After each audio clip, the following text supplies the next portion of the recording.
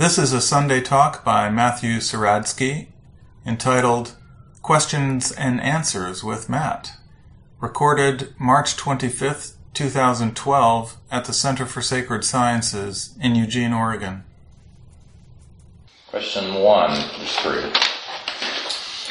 What is the difference, if any, in the quality of awareness of this moment, or in the experience of life in this moment, as between someone who has awakened and someone who has not? It is easy to say the unawakened person may be troubled by thoughts, or take their little self too seriously. So assume for the purpose of this question that the unawakened person, the average schmo like me, isn't troubled at the moment by thought or emotional turmoil, and is instead just resting in the present moment.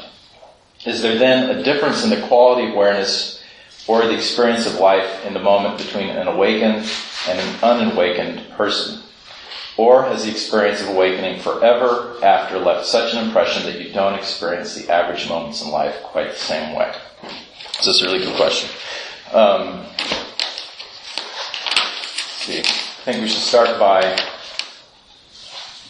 differentiating our terms a little bit. So he says, what's the difference, if any, in the quality of awareness of this moment or in the experience of life in this moment? So let's pick one of those. So the quality of awareness. First of all, what are the qualities of awareness? So can we say awareness has a shape or a color? I'm smiling. He knows where I'm going. Can we say awareness looks like something? It looks like whatever you're looking at, because whatever you're looking at is arising in awareness. Okay, so awareness itself is what allows qualities. Does that make sense? So what you can say is that what changes in awareness is not its ultimate quality. And if you wanted to describe certain kind of ultimate qualities to awareness, you could do something like what the traditional Hindu teachings have done, which is they say the ultimate reality is being, consciousness or awareness, and bliss. So awareness itself is identical with being and with the highest bliss. So that's what the qualities of awareness are, if you wanted to say what quality does awareness have. However, you can say what is the content of awareness. Okay? So awareness, the content of awareness is going to always change. So let's look at the question again.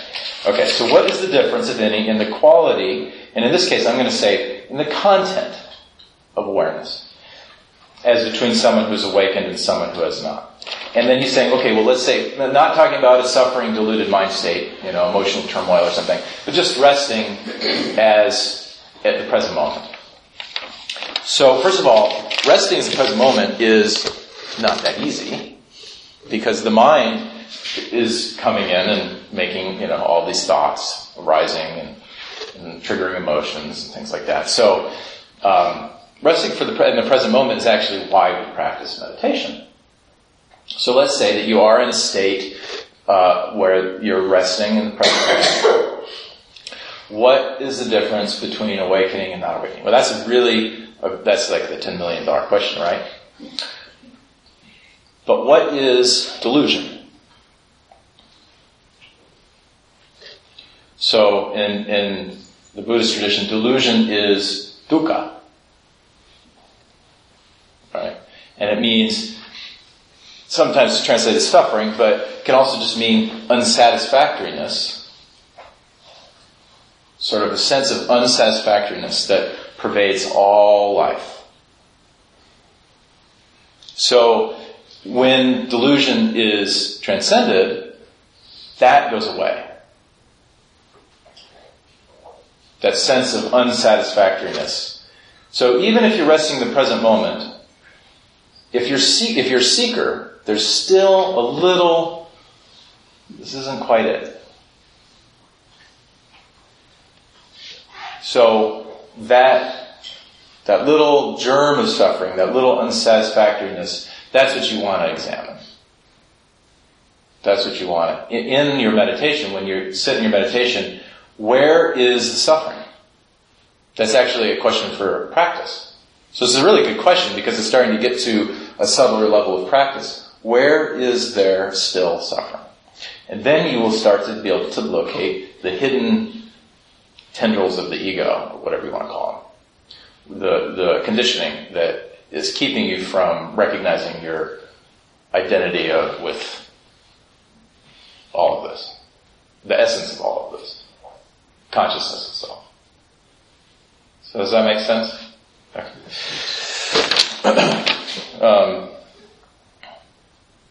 On the other hand, this last part, his experience of awakening forever after left such an impression that you don't experience the average moments in life quite the same way. So, the average moments in life can still be, in one sense it's the same. In one sense, life is, still very ordinary. But the difference is that underlying it, there isn't the sense that this needs to change in order for me to be happy. Whatever it is that's happening, no matter how horrible,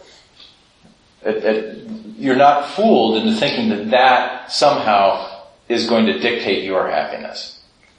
And I just wanted to quote, this is something that I came across on the internet yesterday.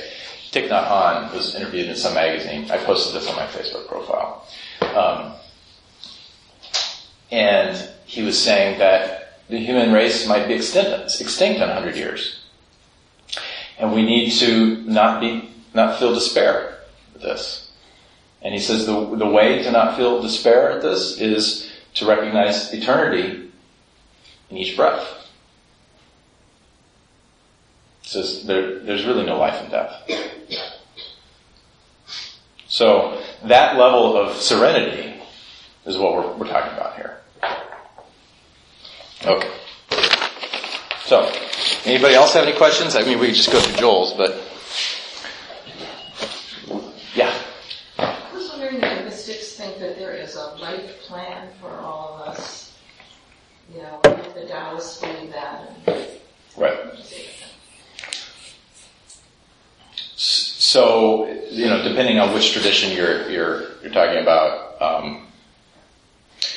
they have certain different ways of talking about it. In one sense, a life plan falls into, I would say, the category of cosmology. What is your sense of how the world is put together? So the tradition of, talking about karma in the East. So I would say that mystics are not universal in their discussion of that subject. So, but what I can say is that what you take to be your life is actually your delusion. And so your true life is one without a second. It's the life of the divine. It's the life of consciousness itself. So what we experience is, in a sense, it's the shadows on the wall in Plato's cave analogy, right? And that is, you could say, that's your karma. That's that which you are here to, your koan, your life koan. You're here to see that is no different from the ultimate reality. So that shadow itself is also God. It's just God that has been dimmed and shaped to take form in space and time. So when things don't go your way, Yeah. So so this is my experience. Usually when things aren't going my way, the big opportunity there is to find out where I'm stuck. So where's the resistance? So anytime there's suffering, it's an opportunity to identify attachments. I thought it'd be helpful to think that there was a plan. Yeah. Well, I mean, in one sense, you could say, as long as you are a seeker, as long as you are identified with a subjective pole, then there is God and there's a creator, because there's this whole universe outside of you, and there is in some sense, a destiny. But there's also the experience of free will. So they kind of they co-arise, free will and destiny. Neither ultimately exist, because ultimately there's no time. So there's no entity. So, but they are experienced by us. And, I've had dreams that predicted future events very, very specifically. So, what's that? But then I also walk through life with the experience of, making decisions. That's the experience. But you can never know that you've made a decision, because you can never see the other decision be made. Right? I mean, you only know what happens. So, and it's part of these are the big questions, basically big philosophical issues, but they arise because of the mind's tendency to make distinctions and try to say, we divide reality up into things like free will and destiny and self and other and so forth. And we're not saying they're bad, they're beautiful, because that's what makes this whole experience so rich.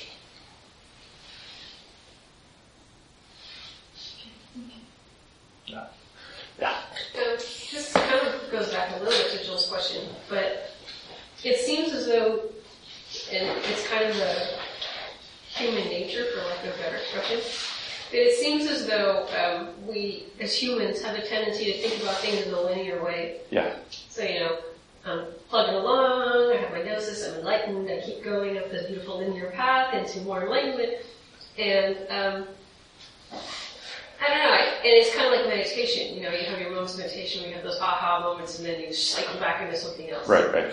And so, to not drive myself completely crazy, I tend to think about these things sort of in a non-linear way. So that, and kind of back to the light plan thing, so things go on and you cycle back into something to teach you a new lesson, and you cycle back to something else to teach you a new lesson. And I haven't really heard Joel talk about this, and I wish he was here, but isn't it all non-linear? Isn't it kind of a fallacy to think about this progression as being anything linear at all? The mind is going to make it seem linear. It wants to. Well, yeah, it's what the minds do. And that's what time is. Time is the mind breaking things up into sequence. Now we know with quantum physics that the time-space continuum can go either direction. Yeah, but it's not. It's also not linear. You see, so to say, it must be circular. So some people say, okay, time must then be circular because if it's not linear. But but again, that's just another construct. That's just another. So, and then the idea of attaining gnosis and then continuing on to greater degrees. So the enlightenment, there are no degrees. So that's one way you can tell a teacher whether or not they're actually enlightened. Because if they're saying, there's all these degrees in enlightenment and so forth, those are just relative teachings for people who are on the path. Because we're talking about something that can't be divided.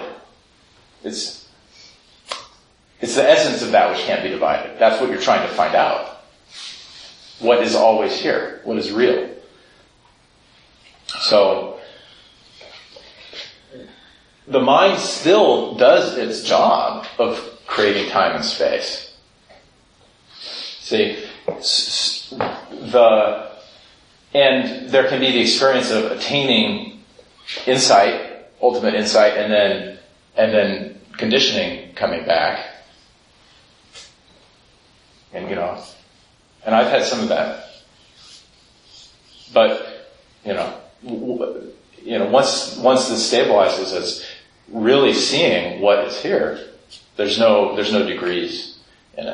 And the mind is still going to do what it does, but you just know that's what minds are. And you couldn't operate without sequence. You know, I mean, I lived my whole life by my online scheduling program. You know, I mean, I wouldn't pay the mortgage at all. You know, let alone be late. You know, I wouldn't even be paying at all if I don't have a scheduling program. So. But even that's non-linear. Things change constantly. Well, Schedule, so. Yeah, but I mean, you know, 7 o'clock comes after 6 o'clock, and you know, and it's good. You know, we want it to be that way. It's, you know, we just watched Labyrinth with the kids, the David Bowie movie. And there's a lot of like kind of dream sequence, you know, allegory stuff in there. And, you know, if your whole life was like that, you'd go mad. You know, I mean, that was the, you know, I mean, you wouldn't be able to operate. So, yeah. Well, the frustrating thing, I think, when Hiromi's asking about things going your way is that, I'm a real planner of everything, and I really get frustrated when things interfere with those. They're not to the point where I go crazy, although I have at times.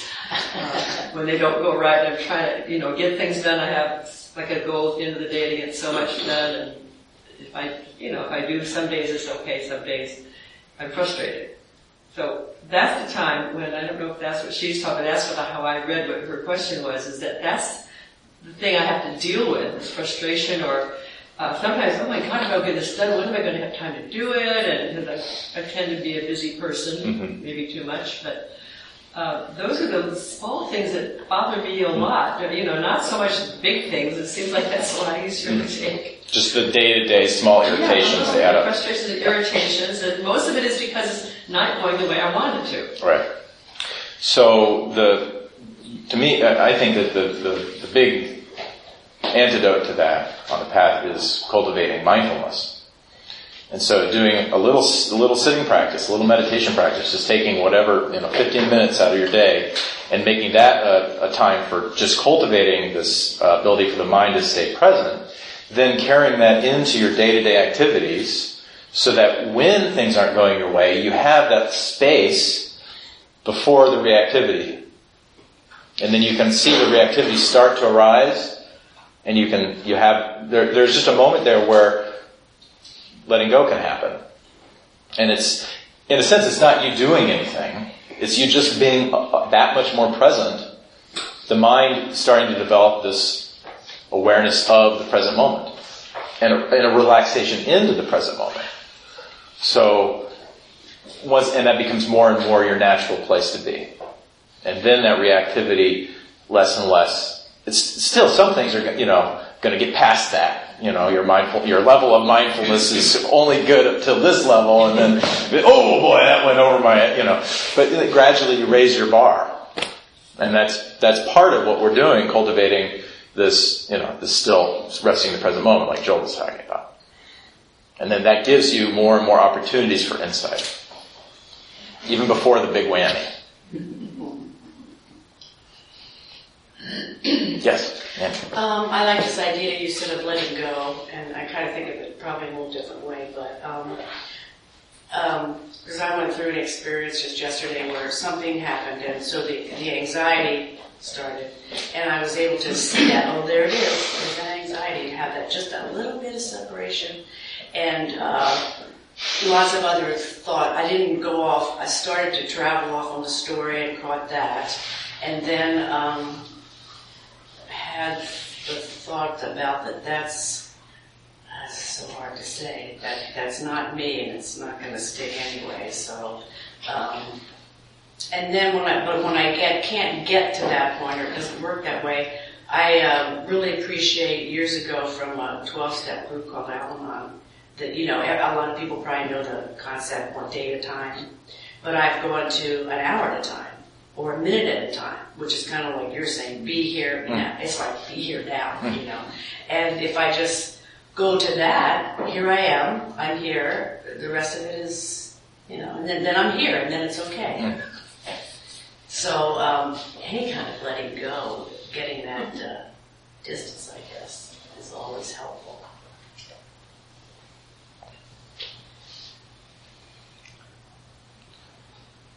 Was there a question in there? No, it was a good comment. Yeah, absolutely. Yeah. So that's great. There's different tools, and so like the 12-step program has a bunch of great tools, I understand. And then also physical practices. Yeah. Helping to get the tension out of the body, because a lot of times we hold our tension in our body. So for me, that's been really important. A lot of people do yoga and stuff like that. Yeah, that's right.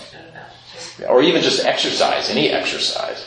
Just get the body to relax a little bit, and then, wow, boy. It's like for my kids, meditation isn't really an option, they're 5 and 7. But if you can run them, boy, they're, a lot more relaxed, So I guess that one of the questions would be, if you have some awareness of this happening with the anxiety or whatever, and you're not here, anything that can, will bring you back to here is helpful, right? Yeah. There's the question, right, at the end there, right? You already know it. Yeah. Yes. I'm sorry, what was your name again? I'm Chris. Chris. I have a question about interrupting thoughts. Okay. That was the topic of a presentation here recently. Mm-hmm. And I'm wondering about the use of mantra. Is that just basically replacing one thought with another? Yes, it's replacing one thought with another, but meditation is replacing one thought for another too. It's, the thoughts to remind you to stay in the breath or whatever. So it's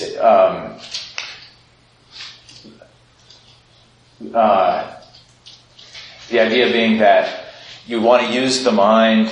First you want to, ultimately speaking, we're on the spiritual path. We're using the mind to uproot the mind, to uproot the mind's tendency to create distinctions, to deceive us. But the primary thing that we do first with that is to train attention. So, Joel's 4 principles of the path are attention, commitment, detachment, and surrender.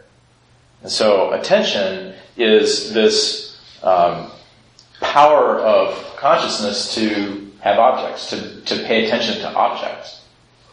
And we all have it, but it gets usurped by the play of mind, by the rising of all of these thoughts and experiences, and the world and everything. And so we get distracted. You go online to check your email, and an hour later, how many Facebook profiles you looked at, right? So we want to cultivate attention, and so there's different ways of doing that. And the mantra is one way, using a word. And the other thing about the mantra, though, is that it can have a devotional aspect that often you don't find in meditation. So it can have a meaning inherent in it, like love or the name of some deity if you're in a religious tradition. And that can carry some experiential content. Like, let's say you've had a experience of an opening to the divine that you attributed to the Virgin Mary or something. And so you say your Hail Marys, and it takes you back into that relationship. And that's part of that devotional type of practice, that you get gradually closer and closer and closer to your divine loved one, the beloved in the Sufi tradition. And then ultimately, though, that distinction will vanish, and you'll realize, the beloved and I are one. And that's awakening through devotional practice. So it's a tool for part of the journey. Right. Yeah. As is meditation. And the goal isn't to sit in meditation and, the goal is to be free.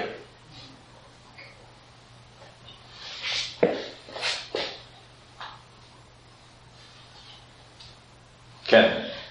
One of the biggest sources of suffering that I can blame, in being in my skin, is the question of right versus wrong, and that duality.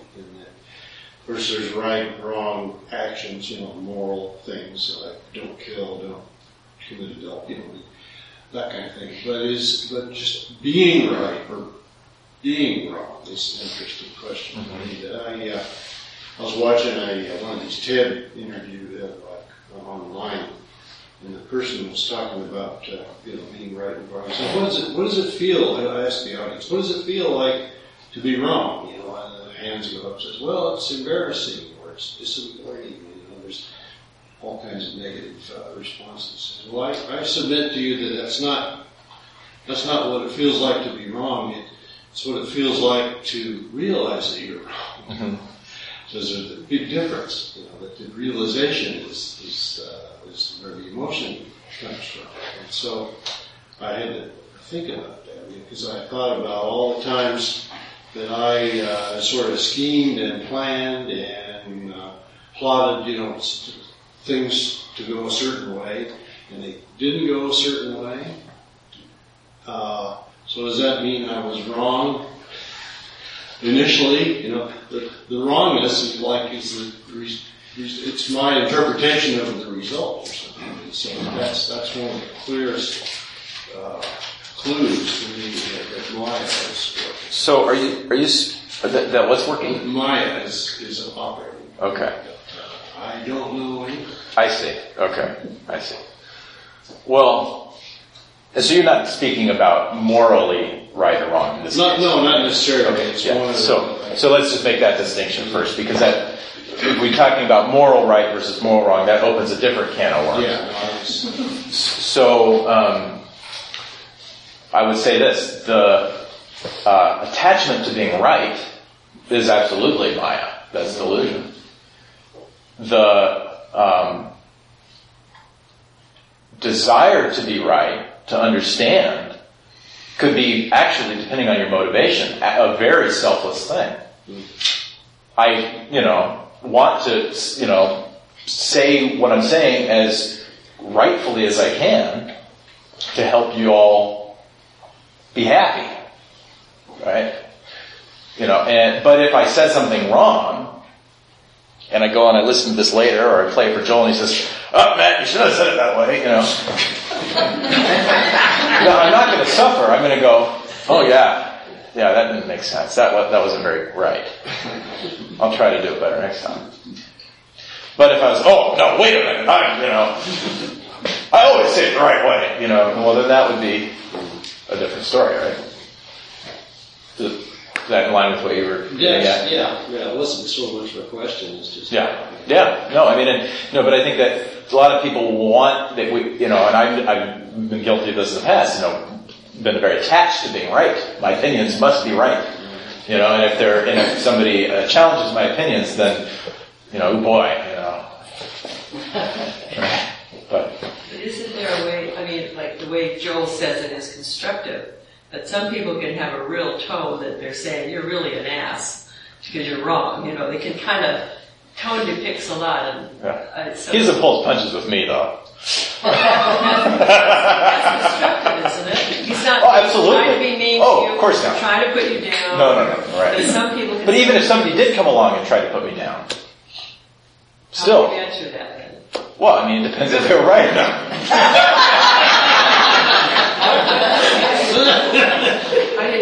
It depends if they're right or not. I don't know how I'd answer that. But the point is that there wouldn't have to be suffering if there was no attachment to being right. Even if the person is being mean. In fact, if they're being mean, you feel compassion for them. Gosh, they must be unhappy.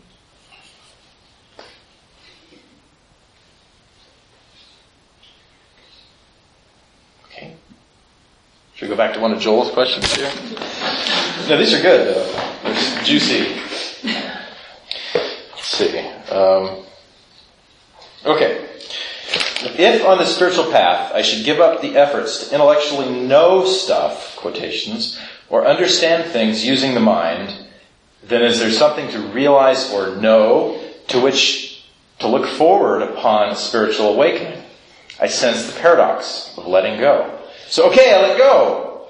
But do you learn or realize something upon awakening, such as a lack of separateness, a oneness, capital O, upon awakening?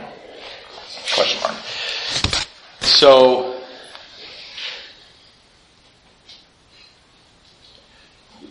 awakening doesn't give you a new content to know. So, the way that we think of knowing something is the way that we cognize content of awareness. So I believe Dr. Wolf said something like he recognized right at the end of before the heavens opened. He recognized that there wasn't. What was the quote? It wasn't the content, but the context, or something. You remember that one? Yeah, something like he recognized that realization does not involve any new content in consciousness. Changing content. Yeah, so realization does not involve the change in content of consciousness. It involves recognition of context.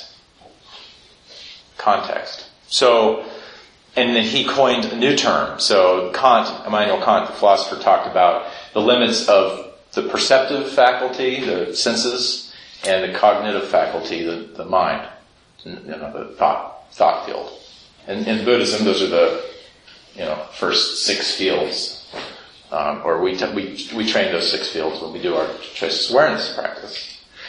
And he coined a third way of knowing. So those are the first 2 ways of knowing. There's a third way of knowing he called introception.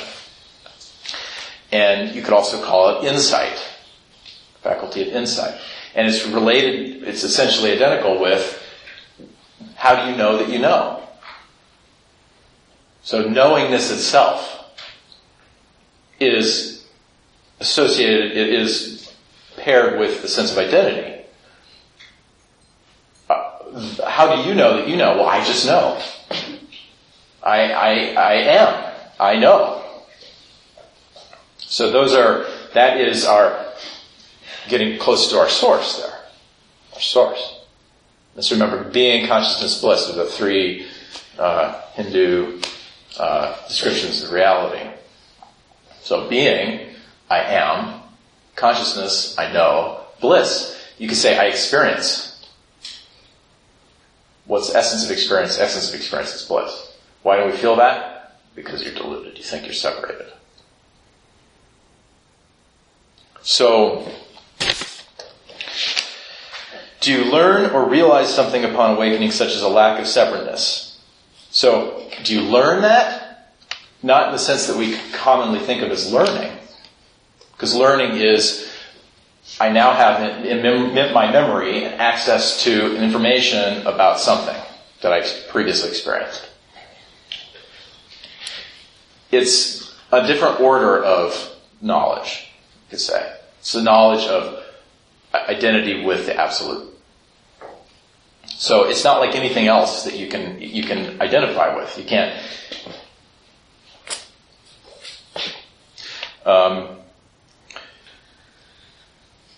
Such as a lack of separation or oneness upon awakening. So what you recognize is a lack of separation or oneness. But it's not in these traditional categories of knowledge. Does that make sense to everybody? It's sort of a little bit, Joel likes to kind of throw in a little philosophical side of things here. It's good, and because, it's getting to the point too. It's not like the stuff the Buddha would say, you don't even know about that. Just meditate. So it's good, but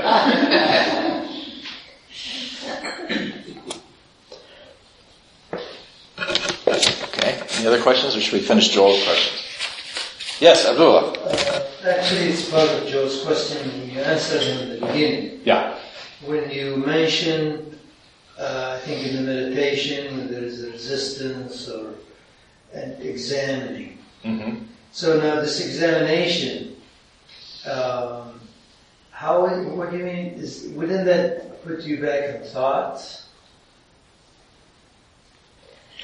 Or inquiry? Wouldn't that be like you're going back into a thought mode? Well, in one sense, you can't really leave a thought mode. I mean, you could be in a state where there's no subject or object, and you're you can be in a period where time stops. But once you recognize this sense of dukkha, the sense of unsatisfactoriness, already there's going to be a little bit of some emotion, thought, field stuff. There's something in content there. There's content in awareness. And that is what you want to and you don't have to think about it, just let that be in attention. So the tendency is to not want to see that. So you just be aware of it? Be aware of it is all. Yeah. Okay. Be aware of it, and then, by examine, I mean,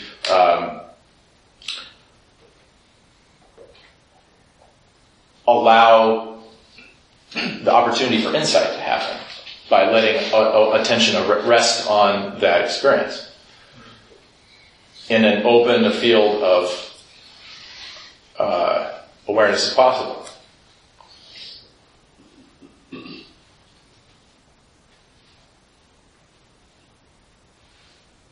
Does that make sense? Okay. From your perspective, what one thing do you see people doing over and over again in their effort at finding spiritual truth? What thing do we do that causes you to shake your head in compassion, wishing we could see the obvious? Well, if you had to just say one thing, it would be already in the sentence, which is something that's talked about a lot in the non-Buddhist circles. So he says, from your perspective, what one thing do you see people doing over and over again wrong in their effort at finding spiritual truth? Well, it's the effort part. That's the wrong part. But otherwise speaking, it's kind of individual. So it sort of depends on the person, and that's why, if it was everybody was exactly the same, you just give everybody exactly the same practice, everybody just needs to go do Zen or whatever and just sit and then they'll be happy. That's not true. I mean, a lot of people are miserable doing that kind of practice. Or one teacher doesn't quite work for somebody and then you find a different teacher, they come from the center and they're like, those guys are nuts, we can go over to the, hang out with the Tibetans or go back to the Catholic Church or something. So, you can't just give a cookie cutter answer to that. Except for the fact that it is the grasping mind that is preventing the seeing of what we are. So it's a good segue into that aspect. The mind is always, under delusion, is identifying with content. And so when you identify with content, then I am this part of my experience, not that. And then, depending on what that is doing, you're either going to be indifferent to it, or you're going to want it because you think it's going to make you happy, or you're going to not want it because you think it's going to cause suffering. And, there's biological reason for some of these things that, that's how organisms survive, is they avoid things that will kill them and go towards things that will feed them and propagate the species and so forth. So there's a biological component to that. But, as humans, we have the opportunity to transcend biology and to become self-aware, and then we create culture. And then out of culture, we can then possibly have insight into our divine nature, which is beyond these separations. Our true nature, the eternal nature, which is shining through all, everything. It's essentially what everything is. So so you say the one thing is that delusion people are doing is grasping.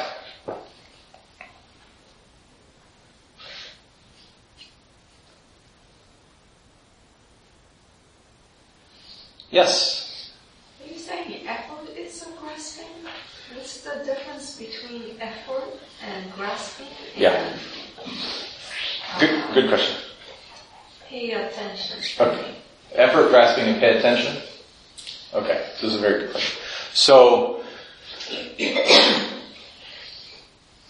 the way I like to usually put it is, as long as there's resistance, there has to be effort on the path. As long as there's suffering, there has to be effort on the path. But ultimately, the movement, the movement to manifest diversity is what is keeping us from recognizing our unity. So whenever we're trying to change what is right here any kind of effort is a movement to change what is right here.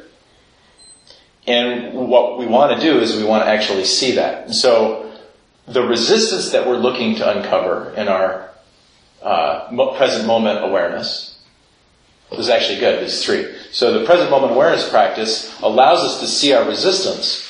And our resistance and the effort that we're applying are actually mirrors to each other.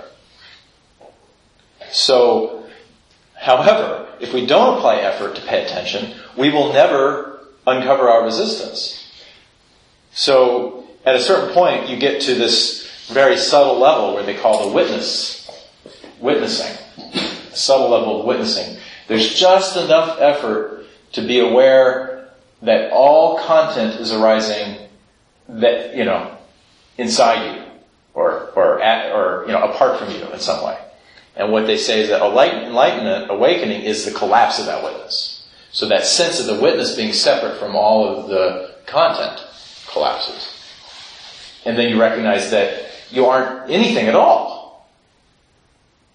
So therefore you're everything. It's a very out there kind of thing to talk about.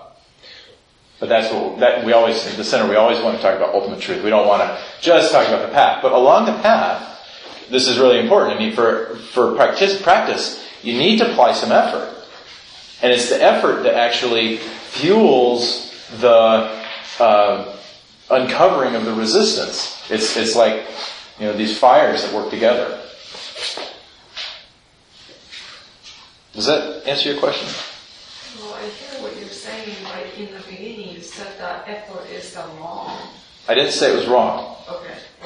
But what I mean is, what I mean is, see, at the end of the path, effort dissolves in awakening. Along the path, effort is your ally. Does that answer your question? Okay. And does grasping serve any purpose along the path? Grasping for that awakening? Yeah, well, that is the effort. That is the effort. Yeah. So, like Joel says, the difference between a worldly path and a spiritual path is a worldly path, it just keeps going around and around. You get this to try to be happy. Okay, that lasts for not very long. You get this, but you're always in the world of objects. Spiritual path, you're grasping after awakening, enlightenment, and trying to find out who you really are. And the difference being that the spiritual path self-destructs at the end. So that self-destruction is the dropping of all effort. Yeah. The path has an end. Path has an end. There is an end to suffering. Yeah. One way that I've heard it put is, the path to God has an end, but the path in God is endless. That helps, because when you said the path is an end, Well, yes. I mean, otherwise it would be pointless to talk about enlightenment. But enlightenment's at the end? Enlightenment's the end of the path and the seeker. Really? Yes, ma'am. Amen. Did you sit down again? The enlightenment is the end of the path and the seeker. Yeah. So the idea of, the seeker, the path, and the goal, or God, the divine, in the end, the seeker and the path are both seen to be the divine. And so actually, it's not just the end. So this is another quote of Joel's. Enlightenment's retroactive. You were never on a path. There was never a path. Right? But then there's never an end. There's always an end. So, but in a sense you can say that's true. There's never an end. It's all end. It was always end. But under delusion, that's not your experience. Your experience is of being suffering in time. So you have to start where you are. And you have to start, by paying attention, cultivating mindfulness, step by step, uncovering your resistance, you have to use effort. That's all you have. You think you have effort. See, it's not that effort, and in the end you realize, oh, I don't need to try. That's not what we mean. What we mean is you recognize there's no one there to apply effort. As long as there's the sense of effort is a source is suffering. That's why little kids, I don't want to pick that stuff up. That's going to take effort. Suffering. You know? They don't want to do it. Why do people make me do these things? You know, and then you grow up, why do I make myself do these things? So, I mean, you know, I started going to the gym last week, you know, and trying to get my metabolism up, was a little weight, lifting weights and stuff. You know, it's not like the weights aren't heavy. But, you know, there's just present moment, you know, here's a body, lifting weights, you know. Body kind of likes it, actually, you know. Afterwards, you get sore, you know. So, the thing is, you don't know what effort is. You think you know what effort is, but you don't know what it is. So. It's amazing how, when you talk about effort, that it's the motivation to start that seems to be the hardest thing. Because if I finally start something that I really should walk. I've been trying to walk since January, my New Year's resolution. Finally, I think it was March, I started walking. It's not that big a deal, and I made this big deal of it, and putting it off, and making excuses. Oh, I can't do it today, I can't do this because of this or that. Mm-hmm. And if you just get over that little hump, it's fine. It's like nothing now. I mean, so isn't it just that little, the not liking it and convincing yourself, and it seems to be better. When you start the action, it seems to be okay. There's the initial part, and then there's, I also think, the commitment part. So, just the initial stage of starting something, and that can be quite difficult. But then there's the commitment to keep coming back to it. So it's the second principle of the path, to keep coming back to it. Keep coming back to it. So that, when people quit smoking, as acupuncturist, I've had people come and help, have me help them quit smoking. And I've noticed that, there's the first 3 days, the third day it's really hard to not pick up that cigarette. And then about the first 3 weeks, and then about the first 3 months. If you make it past 3 months, most of the really strong stuff is passed through, really strong cravings. But then you can have triggers, anytime, the rest of your life. You have some life event can happen, you'd be like, oh, I really need a cigarette, right? And then you're right back into the habit. Right back into the habit. And I've noticed those kinds of things with my own life. It's really easy to get into those old habits, and so you have to have that commitment to keep doing it. And that's really important on the path. I'm hung up on that effort. Really, I'm hung up on that effort. So you said we don't know effort, and then what's the difference between commitment and effort? Again, I was speaking from the ultimate perspective, and so in the path, commitment is effort. It takes effort. You're already suffering. You're a suffering individual on the path.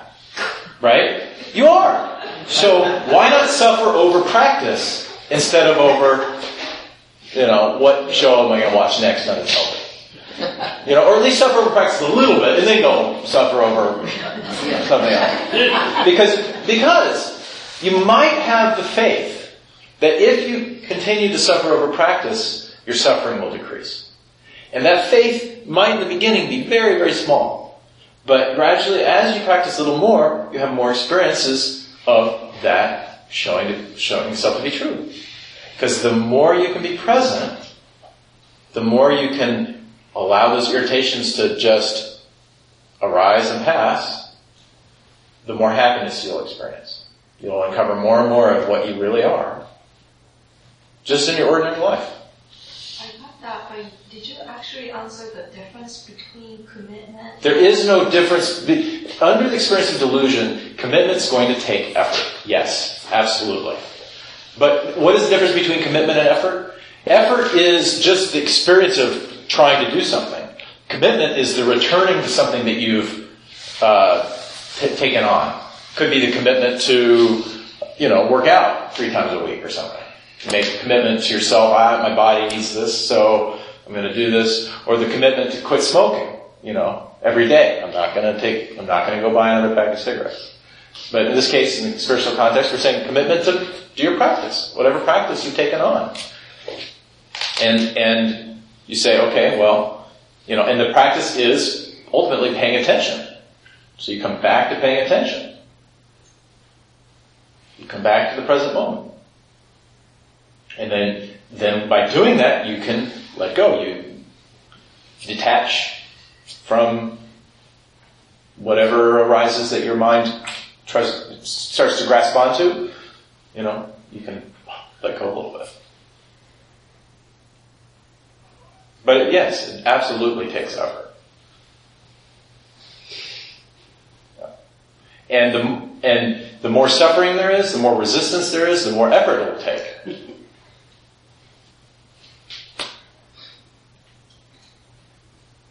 Does that answer?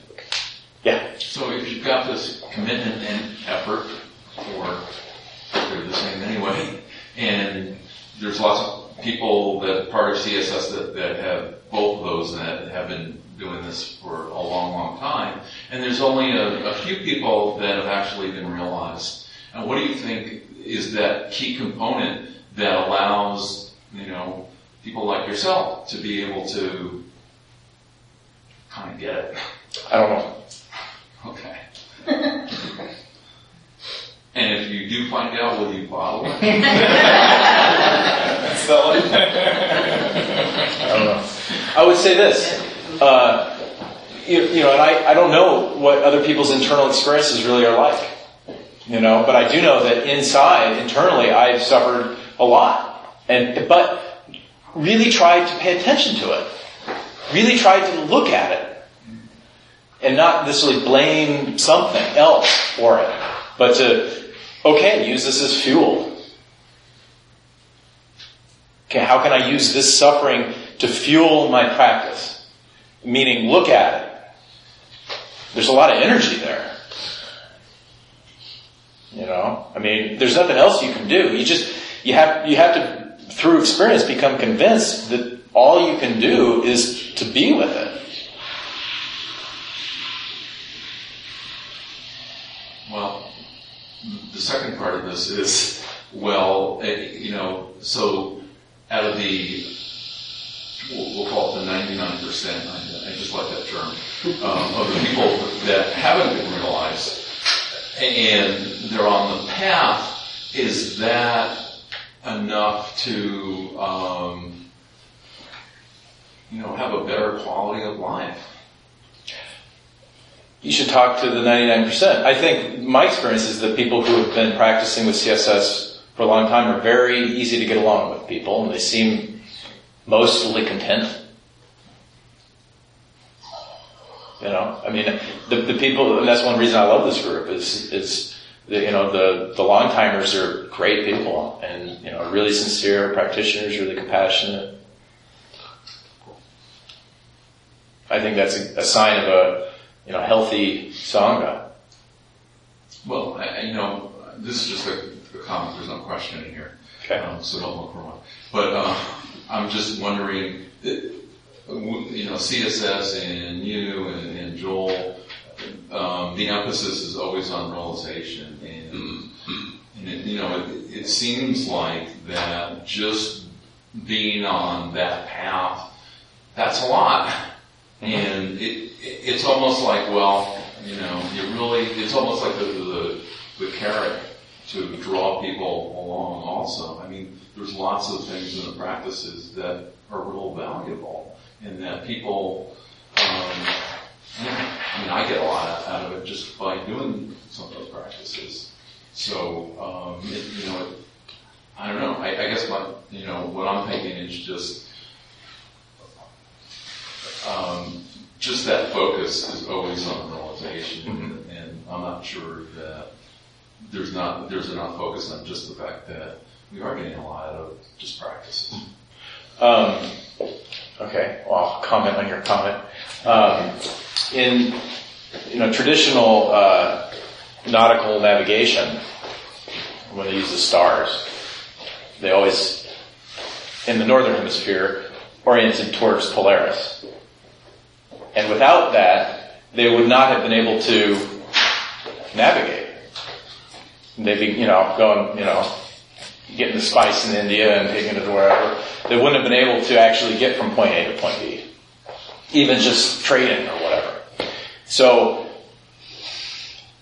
if you don't have reality as your guiding light, your guiding star, then the essence of the path is lost. So that doesn't necessarily, it's not it's not a moral thing, like, you have to keep thinking about realization, but that's one of the things about this center. It's not the Unitarian Church, nothing against the Unitarian Church or whatever, but, people go there for community and for solidarity and for all sorts of things. They don't go there to, realize enlightenment. They might talk about enlightenment there, but it's not really why they're there, That's fine. That's one thing that makes the center different. But the mystics of all the traditions that have founded these religious traditions or been exemplary practitioners in the religious traditions are all talking about this.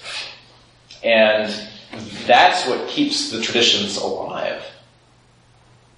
And so one of the things that the center is trying to do is to carry that forward into a new culture, a new worldview, post-Western scientific industrial revolution, post-information technology revolution. And how is it still applicable? And how can we understand this? We're talking about reality. We're not just talking about some other thing. We're talking about what is this? See, that's the thing. A lot of people get interested in spirituality, but they're still materialistic about it. They think, okay, well, spirituality will help me be happier, while I, get my 6-figure salary and my Corvette and all that kind of stuff too. Because, we all got to get ours, right? So, but that's just not real. That's an illusion. That's Maya. That's just a dream. And the so-called physical material world, also just a dream. So, take what you want and leave the rest. It's up to everybody to decide what's useful for them. And if you get something useful here, that's wonderful. Well, I will, but I'm still hungry. Good. If you're still hungry, keep coming back. So we got an endless supply. I was just thinking, I've been involved in 12-step programs from different friends and family, and I see in the 12 steps a guide. These are even for addictions, and I see in the 12 steps a manner for everyone to live.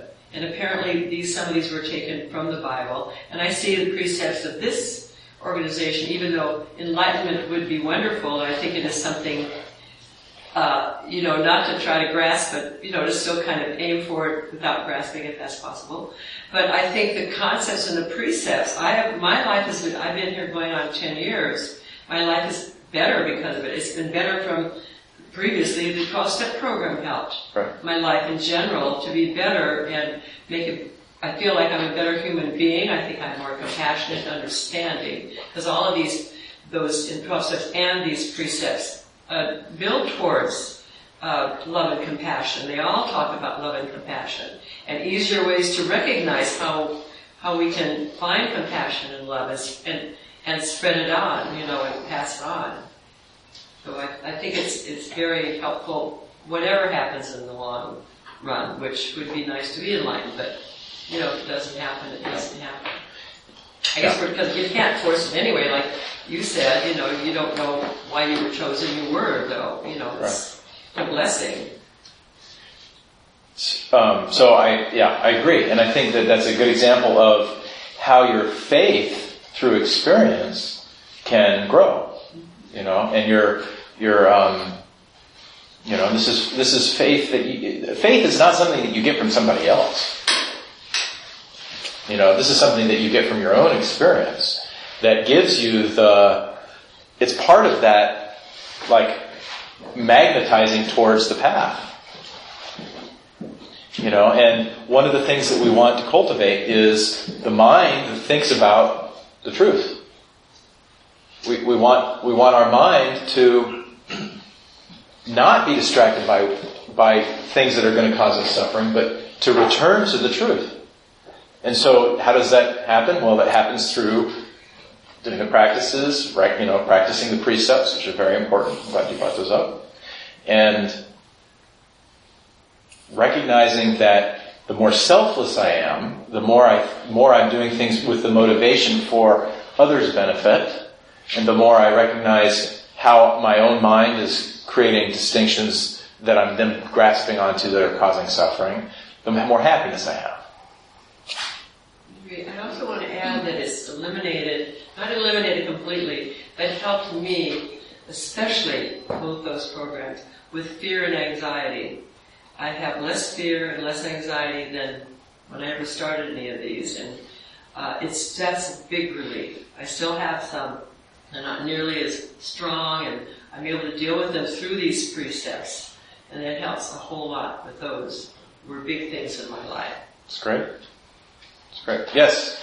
Hey, I just wanted to ask, Pat said something about the word chosen. Do you think that you were chosen? Who would be chosen? Didn't you use that word chosen? She did, yeah. Doesn't it just happen? Doesn't enlightenment just happen? Well, the better question is who's chosen? Right, okay. Yeah, because, that's a story. So, everybody talks about Buddha, as a person, and talks about, Joel as a person. Joel's not a person. There's a body, and a history and all that kind of stuff. But, and that's what he said, there's only one enlightenment.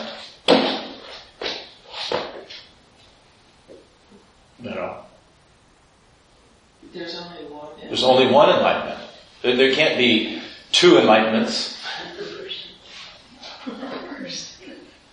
Right? So that it just is, enlightenment just is. Yeah, enlightenment's what you are. That's what you are. It's what everyone is. Right? So the separate suffering self is the delusion. Right? So the separate suffering self being chosen, well, you could say it was chosen to die before the body. But chosen by whom? So language doesn't do it justice. It's not really a valid way of describing it. So a better would be grace of God, or something like that.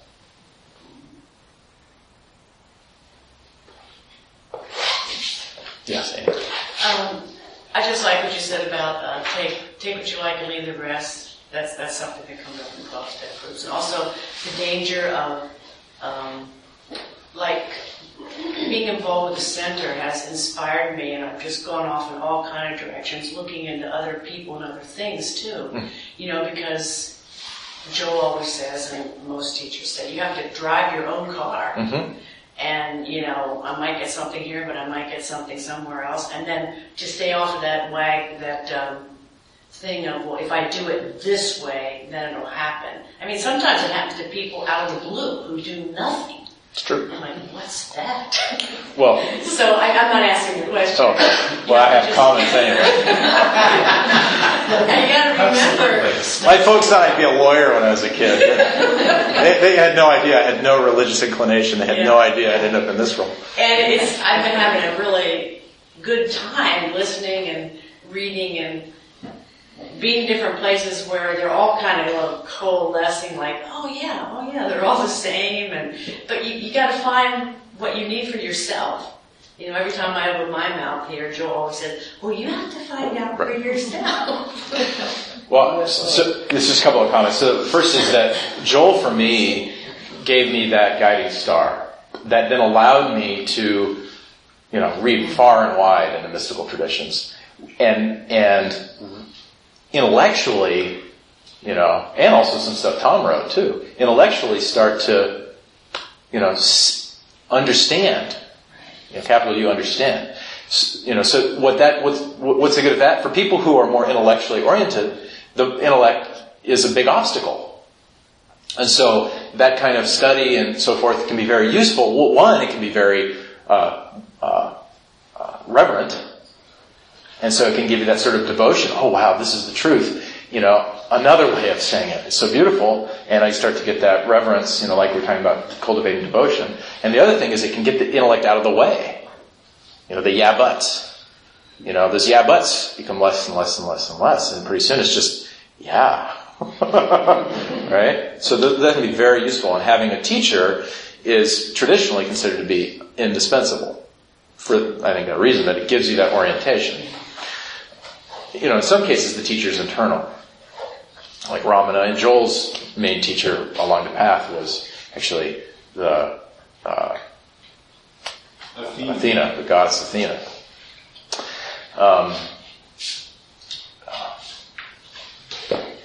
Although as a teacher, his main teacher was Dr. Wolf.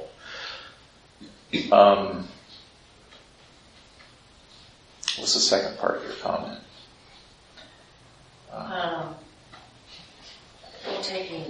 Just driving your own car. Yeah. You just have to get in there. Yeah. I mean, the commitment. Yeah. And the first precept. It doesn't have to be.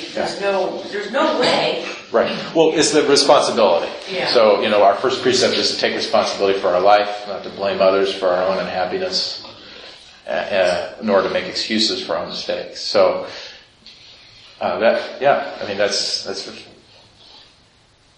if you don't take responsibility, you won't have the opportunity to find freedom. Yes, sir. Yeah, I've been coming here for about 2 months now, I think, thereabouts. And it's been just about that, or maybe just about a little bit longer, that I re-entered the path that I'm going on now. I've been on a lot of paths throughout my life, and I came up, whether I was driven to it or forced into it or corralled into it, I decided I had to get back on the path. And so I started following and I still do, a particular, his name is Yogani, Advanced Yoga Practices, and pretty big following. But his basic premise is the mantra, and it's the I am, his mantra. And anyway, I've quizzed Gene on that, is wondering how is there a confluence here because if I'm being schooled in that particular mindset, will it be a difficulty continuing on further with this group? Because even though I could go to there's dozens of them in Eugene that are groups out there, but they're not particularly founder mentality, where there's a founderism, and this is what the founder understood, so this is what the founder teaches. Right. And, you have to ascribe to it, so on and so forth. Right. And so I've always been very resistant to that. And so, but I do want to be with a group of spiritual people that also recognize, and I have over the course of my life recognized that a lot of the truths were there on those who really were spiritual. They said the exact same thing. I always perceived that in the teachings of the Buddha and Jesus and so forth. Right. So that's my question. Whether or not that you saw that was going to be somewhere, there's going to be some kind of whatever. Probably not. The center always recommends people to pursue whatever, outside studies they want and stuff. Because I've gained a lot just by listening to you and to others. The only problem would be if, you were, I don't know the teacher you're talking about. It sounds like a very great practice to me, the I am mantra. But, if you were going to some group where they were telling you that, the only way to happiness was to, some blow up a bus or something, yeah, we might not, get along so well. Right. But the way the curriculum works here, as people get deeper into the center, you join the practitioners group, and then you can start, working on specific spiritual practices, committed, weekly, hour and a half on a weeknight kind of thing, and then that gets you eligible for retreats. So the types of practices we do are actually quite flexible. And so, for instance, when we introduce mantra practice, everybody selects their own mantra. It's not like we have some, you've got blue eyes, we're going to give you this mantra. You just find what works for you. And so, in my experience, I also have a sort of a Taoist energy cultivation practice that I still do and teach and stuff. And I brought that, and that was seamlessly fit in, no problem. So, and then a lot of people come from the 12 steps and things like that. Cool. So, yeah. I was wondering if you'd share with us a little bit about what you have planned for the workshop with Andrea. Okay. So, if you don't know, Andrea Pucci is Joel's first awakened student, also his first student. She's the first one that asked him to teach. She asked him when he was still living at Dr. Wolf's ranch, when he was writing his autobiography. And she lives in Bishop, California, and has a small sangha there that she ministers to, and she's coming up, and her and I together will be collaborating on a weekend workshop the Easter weekend. So it's Friday evening, Saturday all day, and then Sunday afternoon. So if you have a Sunday service you want to go to, or come here, it won't conflict with that. It would be a conflict with Sunday afternoon Easter egg hunts. So she's going to be talking about some teachings that she's been developing recently about how to identify sort of these subliminal statements that we make that are usually self-hatred statements. And I think it seems, I could be wrong, but it seems to be something that's, for women, I've heard more women tell me that this is a problem for them on the path, is that they have these negative self-identity things. So I think, in her case, she feels that was a big thing that she's had to work with. It's for me, it's not quite those kinds of things, but and then I'm thinking about how I can still actually be developing what exactly I'm going to do. But I had a dream, and I'll tell you what the dream was. So the dream told me that I was supposed to talk about to go up, you have to go down, and to go out, you have to go in. So that's what I'm going to talk about. You have to sign up for it, or is it here, or we're going to schedule? There's a sign-up sheet on the front desk. Oh. Yeah, we don't really have a limit. We can fit like 50 people in here, so I doubt we're going to get that many. So, but yeah, if you want to sign up, schedule's out there. There's a flyer on the wall, and then on the counter there's a sign-up sheet. Okay, so I think we should bring the formal part of the meeting to an end. There's tea in the back. If you'd like to stay for a conversation, if you have any personal questions for me, I'll be here. Thank you for your attention.